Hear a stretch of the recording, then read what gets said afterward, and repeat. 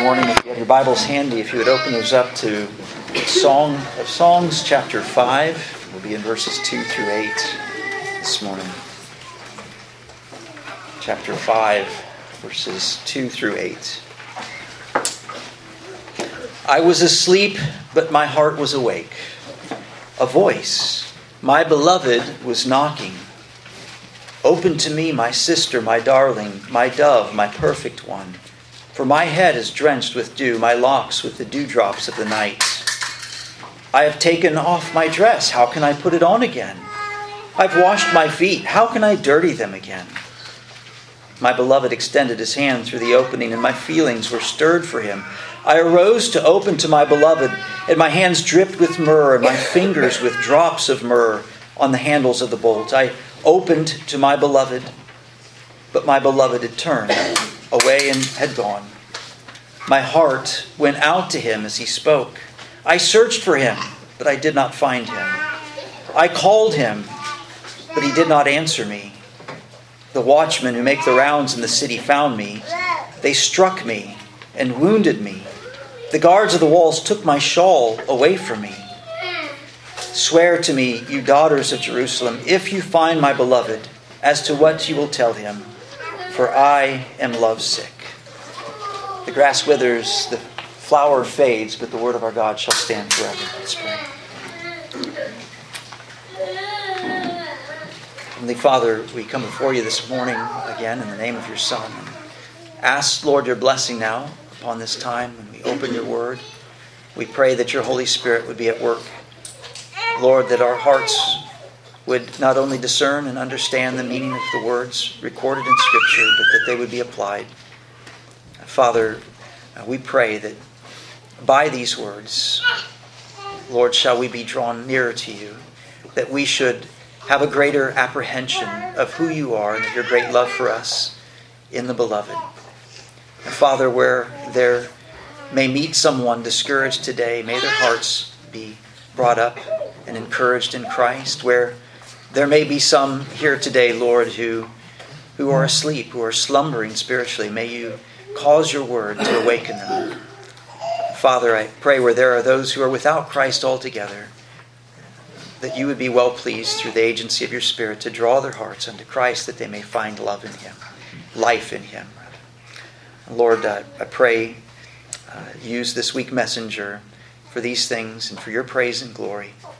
In Christ's name, amen. You may be seated.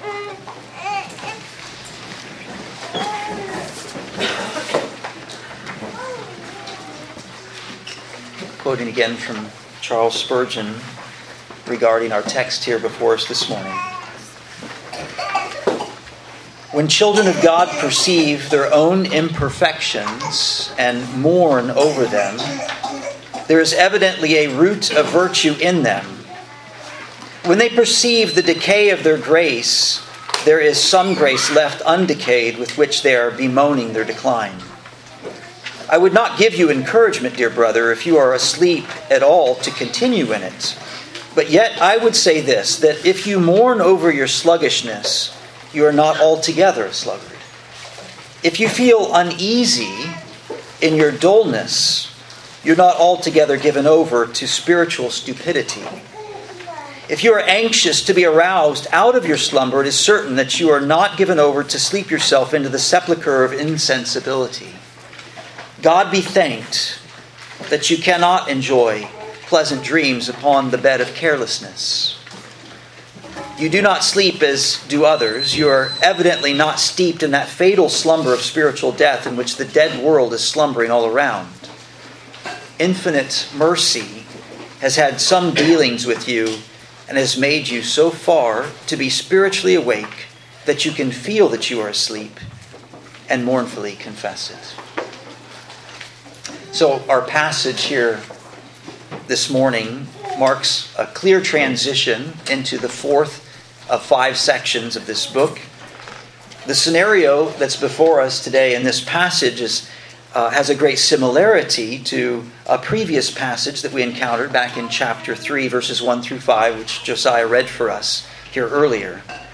And here in this passage we see The scene opening with the bride on her bed alone at night, and it progresses to a search for the groom in the streets, unable to find him. And then while looking for him, she's found by the watchman. So these parts are all very similar, and yet the episode here plays out much differently, as we'll consider this morning walking through the passage. And so the theme for this fourth section I would propose as this: the church is at times a slumbering bride whose delayed response affects a time of spiritual anguish, but will be brought again to a restoration in Christ's love. And I'll repeat that. The church is at times a slumbering bride whose delayed response affects a time of spiritual anguish, but will be brought again to a restoration in Christ's love. I have 4 particular points I want to make out of the passage this morning, and then we'll make some applications as well. A slumbering bride, a hesitating response, an aggravated loss, and an earnest plea. So to begin with, a slumbering bride. Chapter 5, verse 2. I was asleep, but my heart was awake. A voice, my beloved, was knocking. Open to me, my sister, my darling, my dove, my perfect one, for my head is drenched with dew, my locks with the dewdrops of the night. So let's begin by making some simple observations here. First of all, we see that the bride is drifted off to sleep. The whole passage today really is from the perspective of the bride and centers on this particular detail and plays out from this point onward. And again, this is an entirely new scene from the former, if you might recall, where we closed last week at this great feast in the bride's garden. And so this section begins with this interesting phrase, I was asleep, but my heart was awake. From this we can deduce, first of all, that the bride is in her own bed, at her own home, and therefore still in a state of betrothal, and that the groom himself has been away. And yet, while she is sleeping, she still has a love that she fosters for the groom, but she's drifted off. Now she is sleeping. Secondly, that the groom knocks on the door of the slumbering bride. So while in this very sleepy state, the groom comes to her home to find her, and we read, a voice, my beloved, was knocking. So at his arrival, he calls to her, he knocks upon the door to rouse her from her bed, that she might come and open the door to him, that they might have communion with one another. He pleads, open to me. We see here the reason then for his coming, of course, which is to be with his beloved. He desires to be near to her, to share in intimate company and communion with her. Third observation, his pursuit was made in earnest love. He addresses her with 4 terms, all of them preceded with my. He says, my sister, my darling, my dove, my perfect one. Again, we see the groom's explicit possession of his bride. She belongs to him. She is his bride. And of course, as we've seen previously, that ownership goes both ways. It is a mutual feeling. And each of the terms here are terms of endearment, terms that we've already encountered throughout this book. He calls her his sister, that of near and dear kinship, his darling. The Hebrew phrase here could likewise be translated my love or my companion. His dove, one who is at peace and chaste in this relationship. His perfect one that's complete in beauty without blemish. He goes on to tell her, for my head is drenched with dew and my locks with the dewdrops of the night. I think from this we are to surmise that he has traveled through the night and through many hazards to be with her. He's endured hardships for the sake of coming to her, to be with her. In other words, this speaks to the earnest nature of his love for her. His actions here are the very proof of the love that he confesses. So let's look at this then through the lens of Christ. First of all, the bride of Christ may drift off to sleep. The bride of Christ may drift off to sleep. If we understand the Song of Songs as an allegory, written, again, in its immediate context as a representation of the relationship between Yahweh and Israel, and Solomon seeking to depict that through this picture of a bride and a groom, and that which we know has its fullest expression in Christ and the church, then we can certainly appreciate, with that in view, various times throughout redemptive history when the people of God have been found in such a slumbering state. But as with other aspects of this song, I think we can rightly apply this even further. If we're honest, there are times when a congregation, for instance, or even the individual believer, might be in this sort of slumbering and drowsy state as well. Not willfully or openly rebellious and disobedient to Christ, not having abandoned right doctrine, not having become openly apostate, and yet we could say all the while asleep, clothed with spiritual apathy, inattentive, unresponsive to the Spirit's promptings, disengaged from kingdom pursuits, preoccupied with day-to-day activities. In fact, as such, one might still even be going through the motions of regular worship, daily prayer and Bible reading, but only in a mechanical sort of way, without any sort of serious self-examination or any serious meditation upon the things of Christ. So, for instance, have you ever found yourself on a long trip, driving along, and realizing that for the last hour, you can't recall a single thing? You are at the wheel, somehow, by God's grace, remaining on the road, but you have no recollection of the events. You were disengaged entirely from the act. You're on autopilot.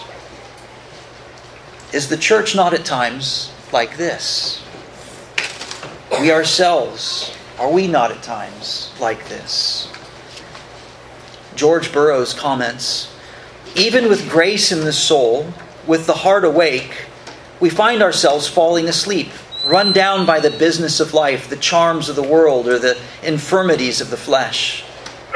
This condition is one of outward comfort. Everything around us is pleasant, as when reposing at night on our bed. And we are feeling the dangers incurred by the Christian through prosperity. Had the spouse been at this time suffering from pain or fear so as to be incapable of sleep, and to feel the need of the presence and protection of the beloved, he would have found her watching for his return, and would not have been obliged thus to sue for admission. At such times, in our heartless indifference, how tenderly does he try to regain and rouse our love. Which brings us then to the next point. Jesus knocks on the door of the slumbering church. To such a congregation, or even an individual believer, in time, Jesus comes knocking. He will come saying to them, "Open to me." In fact, the book of Revelation, among the letters of the 7 churches, we read this morning how Jesus visited the church of Laodicea. "Behold, I stand at the door and knock. If anyone hears my voice and opens the door, I will come in to him and will dine with him, and he with me." He comes to the slumbering church to rouse them from their sleep. Third point, his pursuit is made in earnest love. Now, the circumstances of his visitation are perhaps different here as compared to what we read in Laodicea. But we see the same pursuit of a loving Savior to commune with his bride who is inattentive. And he comes to the church calling out to her as his beloved, my sister, his very kinship, my darling, that is his dear companion, my dove, his peaceful partner, my perfect one, that is his spotless bride, clothed in his own robes of righteousness. And let us be reminded at what a cost he comes to pursue us. For it was the joy set before him that he endured the cross. We'll move now into the second of our main points, a hesitating response. Verse 3 through 6a. I have taken off my dress. How can I put it on again? I've washed my feet. How can I dirty them again? My beloved extended his hand through the opening, and my feelings were stirred for him. I arose to open to my beloved, and my hands dripped with myrrh, my fingers with drops of myrrh on the handles of the bolt. I opened to my beloved, but my beloved had turned away and gone. So again, let's look at some general observations. First of all, she initially excuses herself. She poses two parallel excuses in the form of questions.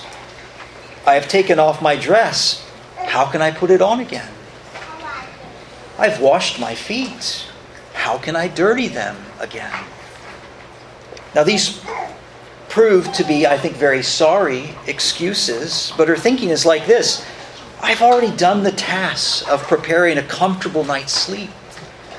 It's one thing to go tramping about when you're dressed and dirty, but I've had my evening shower. I've put on my comfortable pajamas. I'm cozy. Now's not a good time for me to be entertaining. I think we can relate to that. I mean, those of you who maybe live out in the country and you've been outside, you've done your chores, you go in, you shower up, you put on your night clothes, whatever those might be, and you find out that the cows are loose. I don't want to go back out again. I've gone through all these motions. I'm comfortable. Let the cows worry about themselves. We can relate to this. There are various proverbs, also written by Solomon, which address, I believe, such an attitude. Proverbs 6, 9 through 11. How long will you lie down, O sluggard? When will you arise from your sleep? A little slumber, a little folding of the hands to rest. Your poverty will come in like a vagabond, and your need like an armed man. She is clean, she's comfortable, she's at ease, she's in bed, ready to sleep, and therefore her initial response is to excuse herself from opening up the door to entertain the groom who has arrived.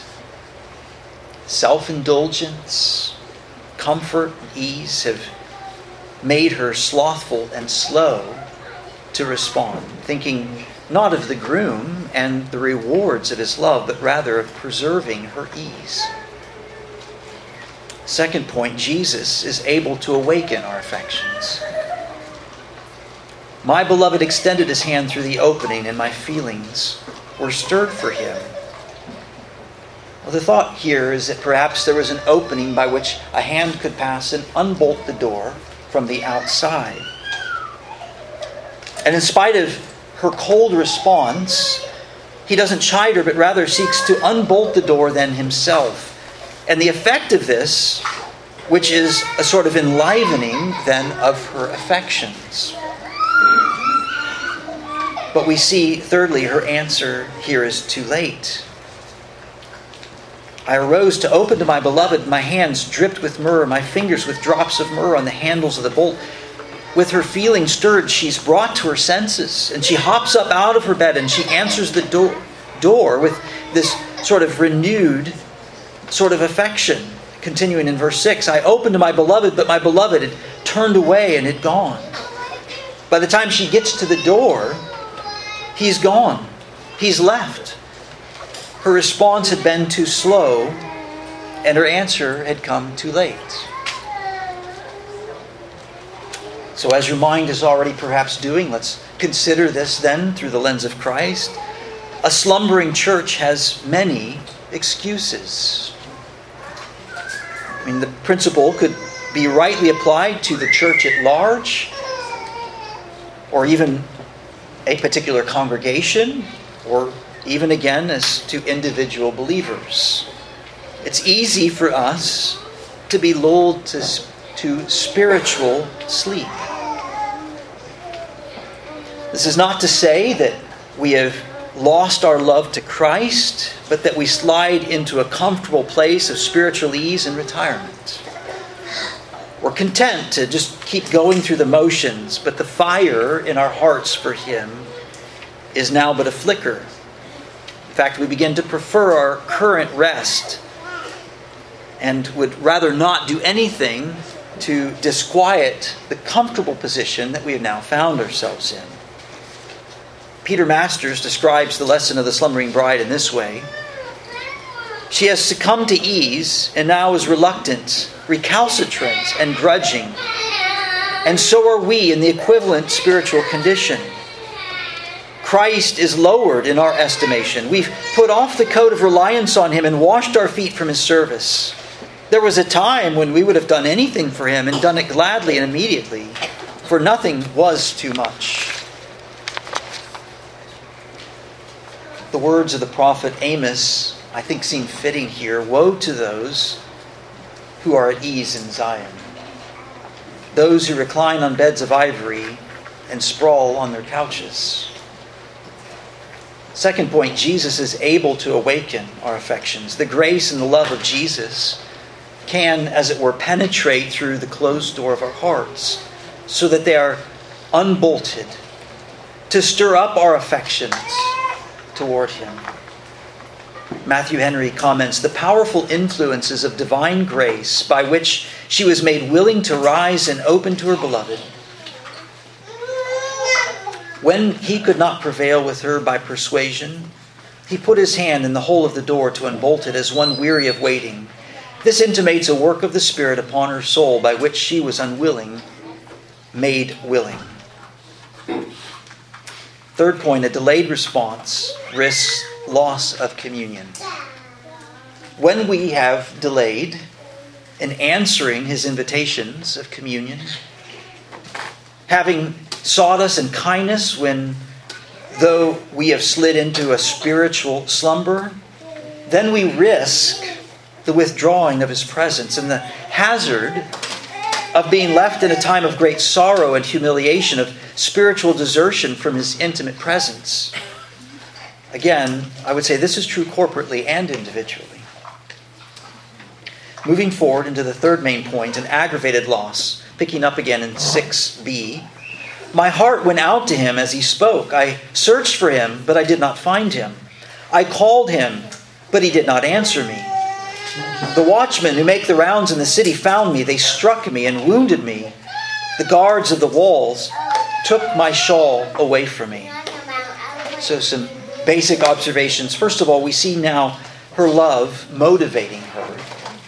Her affections for the groom, now having been stirred by him, now we could say are even fully engaged. This burning love has altered her course. She's not about to return to her bed. She's done with that. And whereas she was initially hesitating and unwilling to leave her place of comfort, now we see her ready not only to leave the place of comfort, but even to risk her safety by venturing out into the city streets at night. Second observation, she sought Him without reward. So she begins wandering through the dark streets of the city, calling out His name, searching for Him in earnest, but all of this to no avail. She can't find Him anywhere. He's vanished. He's gone. He's nowhere to be found. And then the third thing that happens in this passage, the watchmen aggravate her loss. Now, the watchmen of the night who patrol the city streets, they find her out searching. And unlike in the similar scenario in chapter 3, where the watchmen find her and help her, these men find her behavior not only suspicious, but downright wicked. It might be that they assumed that her purposes here were wanton immorality, and so they make it their duty to beat her in an effort to avert the cause of this lewd woman, so they thought to themselves. They go further, they even strip her of the shawl that she's wearing, a token of her modesty, as if to validate then their evil suspicions toward her.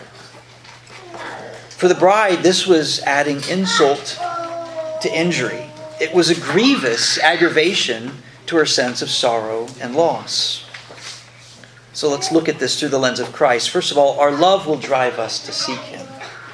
For the believer or the church who truly belongs to Christ, who truly loves Him, when our affections have been stirred up by the Spirit of God, such love will compel us not only to call out for Him in prayer, but to actively seek Him, to run after Him at any cost, and to risk whatever hazards we might meet in order to behold His face and to have again His intimate company. Secondly, our search may seem in vain. While our hearts have been turned to seek Him, we must be prepared to persevere, because sometimes our searching may not yield results at the first. Our seeking may not result in finding Him immediately. A sense of His presence may elude us even in our earnest and love-wrought efforts to find Him. Thirdly, sometimes the watchman will aggravate our loss. So as we considered while working through chapter 3, in that scenario, the watchmen are appointed as protection to the city. And we see this term applied in the Old Testament to describe those whose task was spiritual oversight to the people of God. Sometimes this was applied in a way when the watchmen did as they ought to do. Sometimes it was applied in a negative way when the watchmen failed to do their duty, such as in Isaiah 56:10, "His watchmen are blind, all of them not knowing, all of them are mute dogs, unable to bark, dreamers lying down who love to slumber." So we can see it applied either way, but it's true the same, that they are those who have spiritual oversight of the people. And in the New Testament then, such watchmen are most closely associated with the elders and overseers who pastor the church, those who are the ministers of the gospel. The author of Hebrews writes, "Obey your leaders and submit to them, for they keep watch over your souls as those who will give an account." In this case, I would say it's not clear that the watchmen necessarily have an evil intent, but at the very least, they're lacking discernment. They've misapplied their authority, and bringing injury to one whose course was earnest and holy, because they assumed the worst of them. Such was the case for Hannah when Eli saw her praying earnestly in the temple, right? Do you remember that? Weeping bitterly before the Lord. And he assumed that she was intoxicated, and he scolded her for it, though soon he was brought to realize his mistake. And so it goes at times, sadly, for those who belong to Christ, who rather than being assisted by their pastors or spiritual leaders in their searching for Christ, are abused by those who are called to watch over their souls. George Burroughs, again, comments, "Christians animated by a holy zeal under intense influences of the Holy Spirit have often met with ill treatment from their brethren and even from the ministry, the watchmen of Zion, who should help them in their search for the object of their affection, rather than treat them as destitute of suitable claims to be considered real lovers of Jesus." This disposition has not been confined to any one sect. It belongs to human nature and has shown itself in men of every creed. In their fear of what is called fanaticism, some persons shun what are genuine religious affections. Many a poor soul with a heart aching and burning to know more of Christ has had its honest inquiries met with reproach or indifference.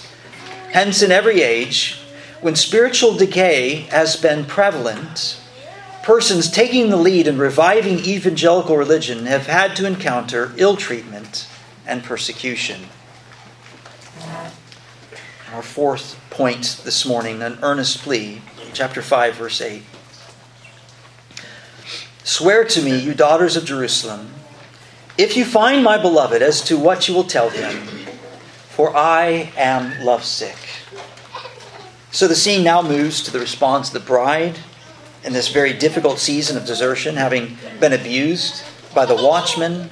Rather than to bemoan their actions, she simply bears patiently, turns then to the daughters of Jerusalem for assistance, and she pleads with them. And her plea to them is very solemn. It's yearning. It's desperate love. First of all, her plea is solemn. She begins, "Swear to me, you daughters of Jerusalem." Do you see the seriousness in that tone?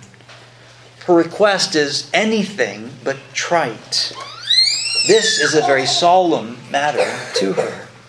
Secondly, her plea is yearning. She says, if you find my beloved, she yearns to find him. He is the object of her affection and her search. And thirdly, her plea is desperate love. She continues, is what you will tell him, for I am lovesick. She wants them to let her beloved know that she is lovesick, that she can't live without him.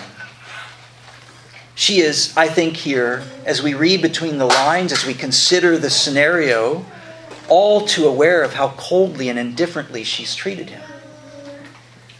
And how this has even provoked his withdrawal.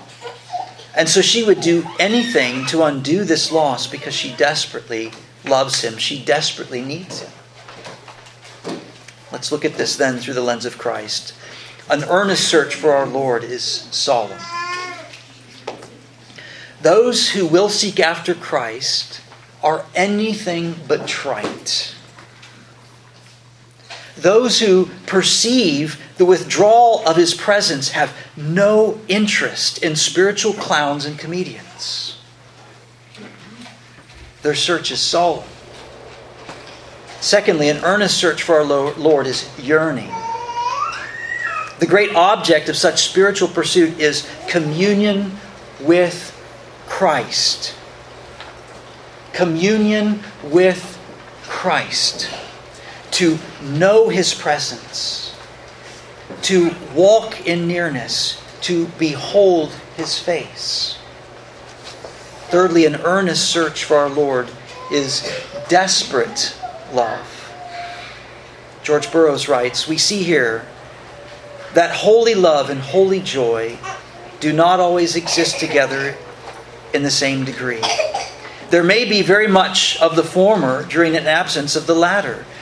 The soul may be sick of love to Jesus while mourning the withdrawal of his presence and struggling amid the darkness of temptation, obliquity, and sorrow. So let's then close this morning with some applications from our text. First of all, I think this is the big lesson here, is to be mindful of spiritual slumber. I think we must own our weakness in this matter. We are apt to spiritual slumber, much like Peter, James, and John in the garden. How easily the comforts in our life lull us to sleep. How easily worldly pleasures and pursuits become a lullaby and cause our spiritual alertness to drift away. How many excuses, even trivial things, that keep us from those spiritual sorts of engagements that fortify our alertness. Our time in his word and prayer, opportunities of fellowship or service or advancement of his kingdom. Soon we find ourselves saying, I'm clean. I'm in a comfortable position. I'd rather not get up just now. Maybe tomorrow. How many times and in how many ways did Jesus say to his disciples, be on the alert? And Peter, who knew well the hazard of sleeping, writes in his epistle, be of sober spirit, be on the alert. Again, this is, I believe, true not only personally, but corporately as well. Have we become too comfortable? When the Spirit of God would be having us engaged, do we simply make excuses and continue to rest in our comfortable bed? Be mindful of spiritual slumber. Secondly, we too may experience spiritual withdrawals. In my familiarity with the writings of other saints who have gone before, the testimony of even the godliest of these often includes periods of spiritual dryness and desertion. And like as not, I believe that we too shall have these types of seasons.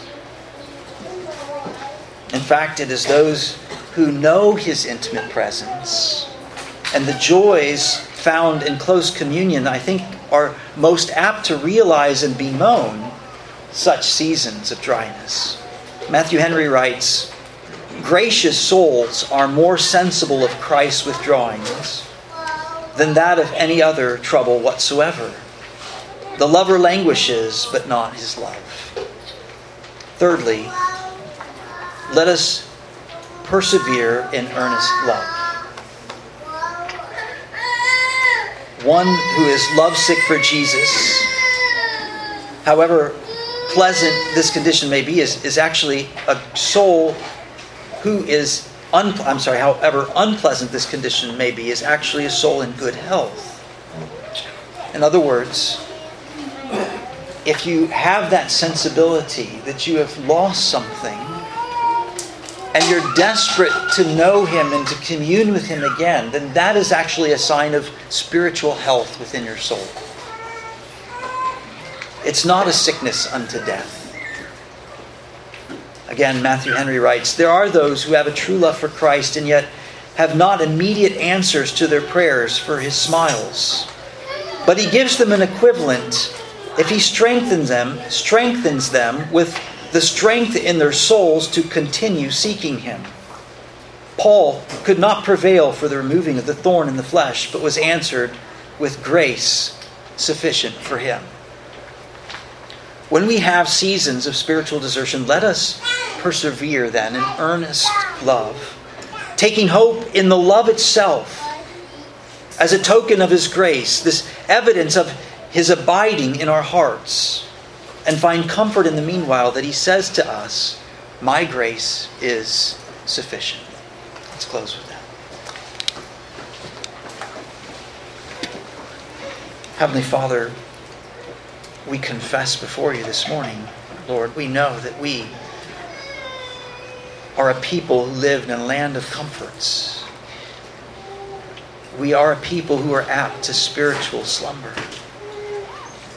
We are a people who might readily say, "I'm clean. I'm in my comfortable clothes. I'm in my comfortable bed," and fail to rouse from this position of ease to enjoin ourselves with Your communion or Your service.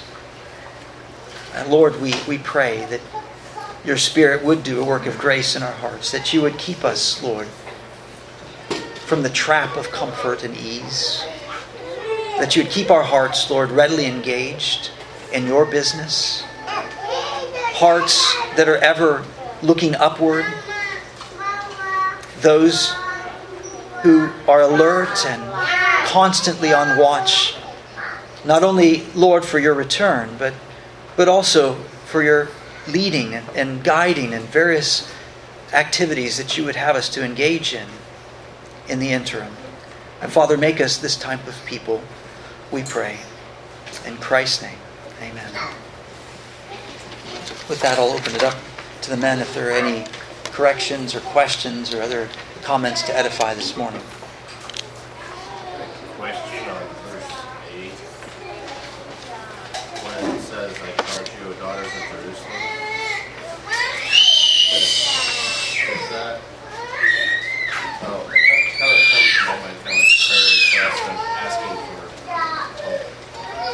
others to pray on your behalf. I don't know. Yeah, I think you're right, John. As we've walked through this, the daughters of Jerusalem seems to be a term that just sort of speaks to those who are in association with Christ at large. And so where in this, if we're looking at this in an allegorical way, it would seem as though those who were giving those who were in charge of spiritual oversight have failed her. And so she turns to just those who are of more humble nature, basically the brothers and sisters in Christ, willing to listen, willing to join her in this search of finding Him, to humble souls who would, aid her in this cause. So, and spiritually speaking, that would, of course, include praying and encouraging one another in the faith. Yeah.